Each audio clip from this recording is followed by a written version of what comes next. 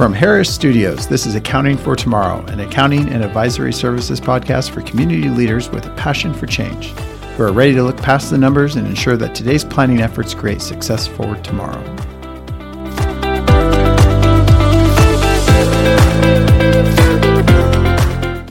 Welcome. I'm Josh Tyree, CEO at Harris CPAs, and today I am joined by Robert Shappy.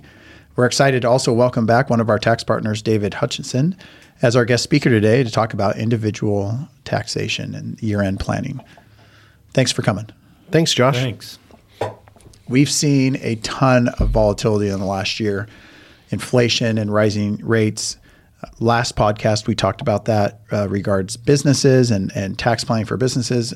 But this podcast, we want to talk about individual taxes and how it's going to affect ourselves. Tax planning with your CPA and trying to identify opportunities for reducing or deferring or accelerating your tax obligations is more important each year as we try and conserve that cash and use it in the best way possible. As we approach year end, now's the time for individuals to really review their 2022 and 2023 tax situations and take action. So today we're going to chat about some of our suggestions for individuals to consider. To kind of get us going, I often hear a lot of talk about the effective tax rates or the effective tax rate tables, but then also about the marginal tax rates. So can one of you explain to me what each one of those are, and then what's the difference, and why do we have two different rates? My view on it, usually how I answer it is effective rate is basically after all your deductions and the income resulting from that compared to the tax liability. So that's taking everything into consideration. The marginal brackets are set up by the IRS. There's the volume of marginal brackets that are set up from the 10, 12, 22, 24 on up to 37%. What the difference is, and I try to explain to people, is when we're taking a deduction, we need to look at the marginal brackets. And the reason for that is that's where we save first till we get pulled out of that bracket into the lower one. Now, on the effective side of it, I think it's good to look at overall, but I don't rely upon that as much as the marginal rates. I don't know about you, Robert. I agree. I think it's really important to look at tax strategy over a period of years. And so I always like to talk to my clients about our objective is to pay the lowest tax over their lifetime, not in any given year. Because we can generate enough tax deductions to take their income down in one given year, say, if it were possible for us to take them down to zero, that would be a bad scenario because we would be foregoing the lower bracketed income, the 15%, the 10%, or the 12%. We would lose that tax rate for the following year. So our objective is to figure out what the marginal rate is and to try to reduce income to get down to the marginal rate that we're looking for on a long-term basis so that their taxes over time are less, not in any one given year. The marginal tax brackets are inflation adjusted, so there is some change in them in 23 over 22. So that is a factor, but definitely year-end planning for individuals, one of the first things that you want to do is figure out what the marginal tax rate is because that's what your benefit will be for the tax deductions that you come up with. Right, and those marginal tax brackets, they're going to range from about 12% up to 37% for federal. That's correct. And then you have to add state on top of that. Correct. The state also has a bracketed system, but it's very, very quick to get to the top rate. So as we look at individual tax planning for the year, a lot of it is, time, like you were saying, reducing, trying to get into that the lowest marginal rate by a lot of times using timing differences, right? Pushing income or deductions from one year to the next to try and maximize the lowest marginal rate we can. So what are some timing topics that you talk about with your clients as it relates to individual tax? Well, typically we get involved talking with clients when they have large capital gains. And so we'll look for opportunities either to exchange, if it's a real estate capital gain, exchange it into another property whereby we can defer that gain, or secondarily, if we can do an installment sale. So if they are receiving gains from the sale of an asset that we can receive that cash over a period of time, then we can do an installment sale treatment and push the gain into the future. So one thing I hear a lot, and that's great, is I've made a lot of income from my business. I'm going to use these capital losses on my stock to offset it, which is not right. Correct. So David, maybe kind of go over types of income when we're talking about timing and how that impacts your tax planning at the end of the year. I always refer to ordinary income when we're talking about tax planning as bad income because it's hard to defer it. It's hard to do things with it that you may be able to be flexible with like you can with capital gains or capital losses. One of the critical things is people do come up with this concept that I'm going to have a large loss from a capital asset sale and I can offset my ordinary income.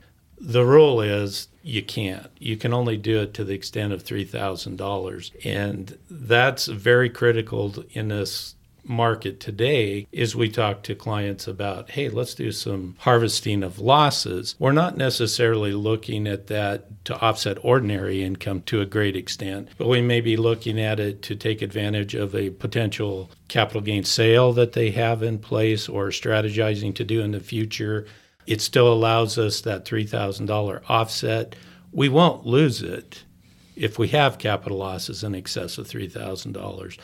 But we've got to find a way to strategize to use it in the future, whether that's when the market turns and goes up and we have large gains, we can offset against it as well. So having that clarity between ordinary income and capital gain income or capital gain losses or ordinary losses is critical to walk through with your advisor to make sure that the result is going to be what you think it is. So let me ask one more question on that because we've talked about ordinary income and we've talked about capital like stocks. What if I'm working at Harris, for example, and I get a W-2 and I have ordinary income, but then I also have a rental property that's generating losses for me through, depreciation and the expenses on the rental. Am I allowed to offset those two if I'm working, if I have a bunch of ordinary income or a W-2 income and then a rental property? How does that interplay?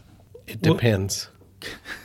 So it really does depend. Give some examples. So some examples would be, just a regular individual and say, I think your example was you worked at Harris CPAs, right? So you're a CPA and you have a rental investment. So you would be able to deduct some of that loss depending on where your income comes in. So there are income limitations that allow you to deduct up to $25,000 loss per year. I believe it's $150. Yep. Is the limitation on that for taxable income. And now that's if you're a CPA. If you're an individual who works in the real estate profession, say you're a realtor or a contractor that produces real estate, then you are what's considered a real estate professional. And so then you'd be able to deduct more of the loss if it was over the $25,000. Yeah, and I'll add to that one because I think it's a confusing rule, and I've run into it quite a bit as far as real estate professional. It gets a little extensive into the 469 C7 rules and whatnot, but typically what you end up doing if you're a real estate professional is you're allowed to aggregate the properties to meet a certain hourly test, and then you may be able to deduct those losses against ordinary income. Where I run into the situation a lot, I think, is with doctor clients, material-wise, is they're talking to their friends and financial advisors and saying, okay, I can appreciate the property for long term. There's going to be a great benefit to have a rental property. But what they don't understand is they don't necessarily get the deduction if it ends up being a loss for the year on the rental property because their income typically exceeds that threshold and gets phased out of that $25,000 loss. It's not a downside necessarily. I sit down with doctors, I sit down with wealthier people who are not real estate professionals who don't otherwise qualify to take that loss. Say, think of the future. So if they hold on to this rental property 10 years, 15 years, when they liquidate it, we get to free up in a taxable liquidation of that property all those losses. And what's kind of cool about that from a tax perspective, from guys like me, is that offsets ordinary income first, and then I get to take advantage of the capital gain rates, which are generally a little more forgiving than ordinary rate. I totally agree. It's a great strategy to aggregate those losses. That's great. So what I'm also hearing, we kind of opened Pandora's box here a little bit with the rental question I asked, but we have a lot of different types of income. that come into tax planning, and it's not necessarily like we can just aggregate them all together. Sometimes we can, other times we can't. Really have to reach out and understand the different types of income and whether or not losses and income are going to be able to be offset, or if you're going to have to carry them forward in the future for future benefit. Correct. Yeah.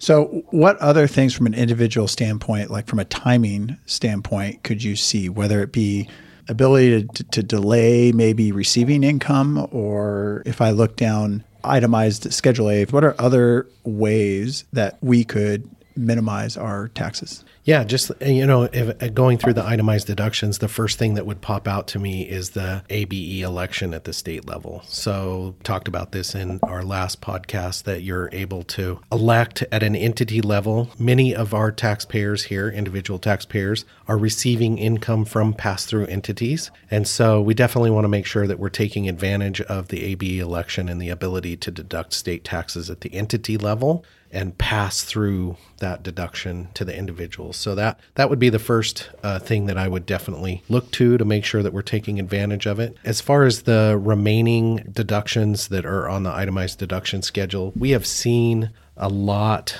of charitable contributions come to light recently, where people have been, we've had several years of good economy and people are doing very well. And so they want to have the ability to give to a charity, but they don't necessarily want to do it all in one year. So we have seen the use of DAFs, or donor advised funds, frequently, where an individual is able to make a contribution into a fund. They get a current year deduction for that contribution as a charitable contribution, which they can reduce their income by 60% in 2022. And then they get several years to determine which specific charity gets those funds. They carry those funds forward and they're able to distribute them to various charities as they wish, as they see fit. So it does give us the ability to reduce income in any one given year more than what they normally would have charitably done during that year. And then they can offset the next year's charitable contribution by using the fund. So in good years, you can use these funds to kind of maximize the deduction you want, but not necessarily have to give it to a bunch of different charities. You can spread it, you can spread your charitable giving out over years, but kind of maximize your deduction in any given year by taking advantage of a DAF or, foundation or Correct. Other methods. Exact. Yeah, I think one thing you want to be careful of in those funds, and I'm reading a few articles out there, is just who does the fund and how it's monitored and whatnot. So just a consideration, do your due diligence on the matter. We talked a little bit earlier about installment sales, at least in the last podcast during the business tax planning, we talked about installment sales. Why don't you give us a little bit more background on an installment sale, maybe from an individual standpoint, and where would they use it and how would that impact them? From an individual side, a lot of times it may come from a real estate sale. For example, a large capital gain. It has to be capital gains. Ordinary income type stuff doesn't work. If it's business assets or something like that, ordinary income recognition you have to deal with in year of sale. But the capital gain portion, for example, if I'm selling a business and I'm selling assets, I want to go to goodwill as much as possible. And then if I carry a note for capital gain treatment, then I can use this strategy. An installment sales strategy is to do a sale in, say, 2022, but I'm going to carry a note with terms, collateral, my risk tolerance on interest rate. And that's going to allow me to recognize tax as I receive the principal payment. And we go through a process. It's called a Form 6252 on individual return. But we determine what the gross profit percent is. So when we get that principal payment, we take it times that gross profit percent, and that's what we recognize on an ongoing basis, as well as the interest that we collect on it. So if I sell something and it's a capital gain, but I'm gonna carry the note personally over several years, I can match my tax with when I receive the principal on that note over years. I don't have to recognize it all as a gain in this year. That's the theory. Now, there is an election to opt out of it. Say we do have a down year and where it makes more sense from an overall planning strategy to elect out of it and recognize it all in the given year. But outside of that, yes, the theory is you can push it out to future years. We've used that election to opt out in the past when we were convinced or knew that rates were going up. Could you opt out if you already had a capital loss as well, and you could offset the two, or would you still opt in? You could opt out opt out. if the gain was in the current year and you had the loss in the current year. So let's talk about opportunity zones. It's another way to address capital gains that you have in the current year. Maybe walk us through a quick example of how you'd use or when you'd use an opportunity zone, and then give us some background on how they work. So the Tax Cuts and Jobs Act of 2017 established opportunity zones as a vehicle whereby individuals could reinvest the proceeds from a capital gain into a fund and not pay taxes on that reinvestment. So one of the major advantages in an opportunity zone over, say, a 1031 exchange, which is where you sell a property and then buy another property, is that you're only required to reinvest the gain portion of the funds that you receive. So if you have principal in a transaction, that principal does not need to be reinvested into the opportunity zone. Essentially what happens is after you sell the asset for a capital gain, you are able to take the capital gain amount, invest it into an opportunity zone, which are areas of impact that were designated by all the governors of the states, where individuals could invest in those areas and their gains would be deferred, and in some instances, they would have tax-free treatment on some of the gain. All of those investments mature in 2026. There is pending legislation to extend that to 2028, which we're watching carefully to make sure that we're aware of what is happening there. So what we found as a popular way to do this is a lot of the brokerage houses, the real estate investment firms have funds where they've aggregated individuals' funds together so that they could invest in those zones. Yeah, a little offshoot to that would be, be critical. It can be short-term or long-term capital gains. It doesn't matter. It just has to be capital gains. Another thought is keep in mind that 180-day rule. So if I were doing some planning strategies and I had a big capital gain, short-term or long-term, and I took it later in a year, I could buy time till, say, June to reinvest that. So there are some planning opportunities there as well as far as timing. Excellent. So if I have a sale, say it's $1 million sale, and I have $300,000 in gain on the sale, in a 1031 transaction, I really need to exchange $1 million into a new $1 million asset. But in an opportunity zone, I have the ability to just exchange the $300,000 gain that I recognized. That's correct. And I'm going to end up having to pay that gain, the tax, the capital gains tax on that back at 2026 or if extended 2028. But I'll get the deferral of it, and then there's other tax advantages with these opportunity zones as we go through. Really quick, a lot of people talk about, they think of capital gains and they say, well, it's a 15% tax bracket. And there is.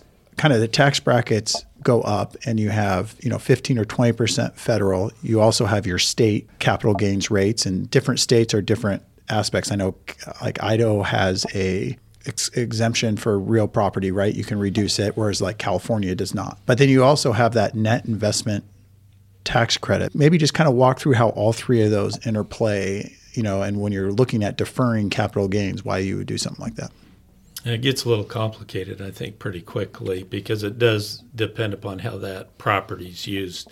So when you're referring to the net investment income tax, I think there's a lot of confusion out there that that's for investment gains. So if it was a business that you sold and had, say, an S corporation that flowed through capital gains from the sale of that business, it might not be subject to that 3.8% NII tax. Now, if you go out and you sell stock and have a capital gain, that's going to fall into that category to add that extra 3.8%. And real estate is kind of in that category a little bit, right? Yes, it can be. And I think a lot of confusion comes from that because in real estate rentals, when we have income, we generally have that qualified business income deduction calculation. That's a whole different rule that complicates things. So yes, in theory, most of your real estate, unless you're a real estate professional and otherwise meet some other requirements, you're probably going to be in that 3.8% addition to that. Now, you'd mentioned there are different brackets. A lot of people just think it's long-term capital gain rates are 15%. But you might end up in that 3.8% added to the 15%. Or if you go up even higher, and I believe it's in the north of 400,000, that you might end up with a 20% capital gain rate and the 3.8%. So you're kind of approaching that 24% on the federal side. The Idaho side, I'll add that you're referring to the Idaho capital gain deduction. That's on real estate in Idaho only. I've seen a lot of mistakes on returns where stock capital gains were reduced by 60%, but it's only for real estate, and it has to be held more than 12 months and 1 day. I think the thing, if you're looking at opportunity zones or different aspects of trying to minimize your capital gains, right? The reason we're looking at that is sometimes those rates can get up to close to 30%, or if you're in other states that have higher tax rates, even more than that on a capital gains. And everyone, I think, in their back of their mind thinks, oh, well, it's the lowest tax rate is capital gains. Well, that doesn't necessarily always hold true in these type of transactions, which is why opportunity zones and other areas are great, avenues for people when they have those kind of sales. Yeah, and to kind of touch back a little bit on itemized deductions, there's consideration in contributions that you might consider donating your appreciated property to get the donation deduction and not recognize that capital gain. So there's strategies there that can be used many different ways by just giving the appreciated property to that charitable organization. There are ways to strategize around. I see a high use of charitable remainder trusts right now where they're kind of complicated, probably beyond the scope, but there are things that maybe you should consider when you're looking at your capital gains in order to avoid maybe some taxation possibilities. So give me an example for charitable contributions on how that, if I were to donate a piece of property that someone owns, or if I donate stock that I have a lot of unrealized, a lot of gain inside of it to a charity, how does that work from a tax standpoint? Appreciated stock's a lot easier because it's on a market and they don't require a formal appraisal. So that part's a little bit easier, but it's fair market value. When I'm talking to people, I usually use the Google or Apple example. I paid $1 for it. Now it's worth $1 million, and I get $1 million. If I donate it to charity, I get $1 million donation deduction. Doesn't matter what my basis is in it, tax base. I only paid $1 for it, but I get $1 million donation deduction. Now, what you have to look at, if it's appreciated property, is you have to consider the limitations. There are limitations on how much you can donate. Cash donations, as Robert mentioned, were at 60%. So if we may end up where that's only a 30% deduction, and when I refer to 60% or 30% limitations, I'm referring to your adjusted gross income, usually found on page 1 of your 1040, and you're limited to 30 or 60% of that number. So if I do have a Google stock and then I do that and I'm limited, do I get to carry it forward to the next year? Yes. The limitation on carry forwards with charitable donations is typically 5 years. I think that is important because we'll see a lot of charities, C3s and different, as they go through their year-end annual giving, and they'll be out there marketing to people to donate stock or to donate ways to get, to raise funds for their charity, to let people know why they're doing that. The tax advantage of that is you do get a deduction for the entire, whatever the value is at the date of the donation, but then you also don't have to pay the capital gains. Correct. On your tax return. So you kind of get two benefits for donating charity. You see a lot of your Google example, or here in Boise, Micron employees or some of the public companies where people have seen that appreciated stock that they have, being able to donate it. You mentioned too on property, some people have seen that in property, but it's a little bit more complicated in that you're probably going out to get formal appraisals, and there's all sorts of forms you have to sign with the return. And right. Now that's typically where the administrative costs, so you have to weigh the cost benefit. But right. Generally in a market like we've had where real estate's just gone through the roof, upside, it's generally worth it if you're going to donate it. But you do have to go through the hoops. There are a lot of requirements you need to meet, in particular qualified appraisal. The appraiser needs to sign the non-cash donation form 8283, and the charity needs to sign it, that accepting the acknowledgement of the property as well. And there are a few other requirements in there that, since it's over a certain threshold, you may even have to attach the qualified appraisal to the tax return. So in our last podcast, we had some business tax planning, but we have a lot of individuals that have Schedule Cs, right? They're running their businesses and paying their tax through their individual tax return. Are there any differences between tax planning, running that as a business or, running it's on two different returns or anything that you look at for those individuals that are kind of Schedule C focused or their entire business is being ran through their individual return? A lot of the planning opportunities that we have at the entity level, we have at the Schedule C level as well. So we start by, evaluating the methods of accounting, making sure that we're taking the appropriate depreciation deductions for the assets that have been acquired and whether or not we can accelerate those deductions. Or in some instances, maybe we're able to go back and change the method to an appropriate method and do some work there. And then, it's just managing the deductions. The retirement plan contributions are available to Schedule Cs as well. So a lot of it's the same. No, I'd agree. I think people get a little confused sometimes. At least the questions I get is somehow there's these major differences, but there really isn't.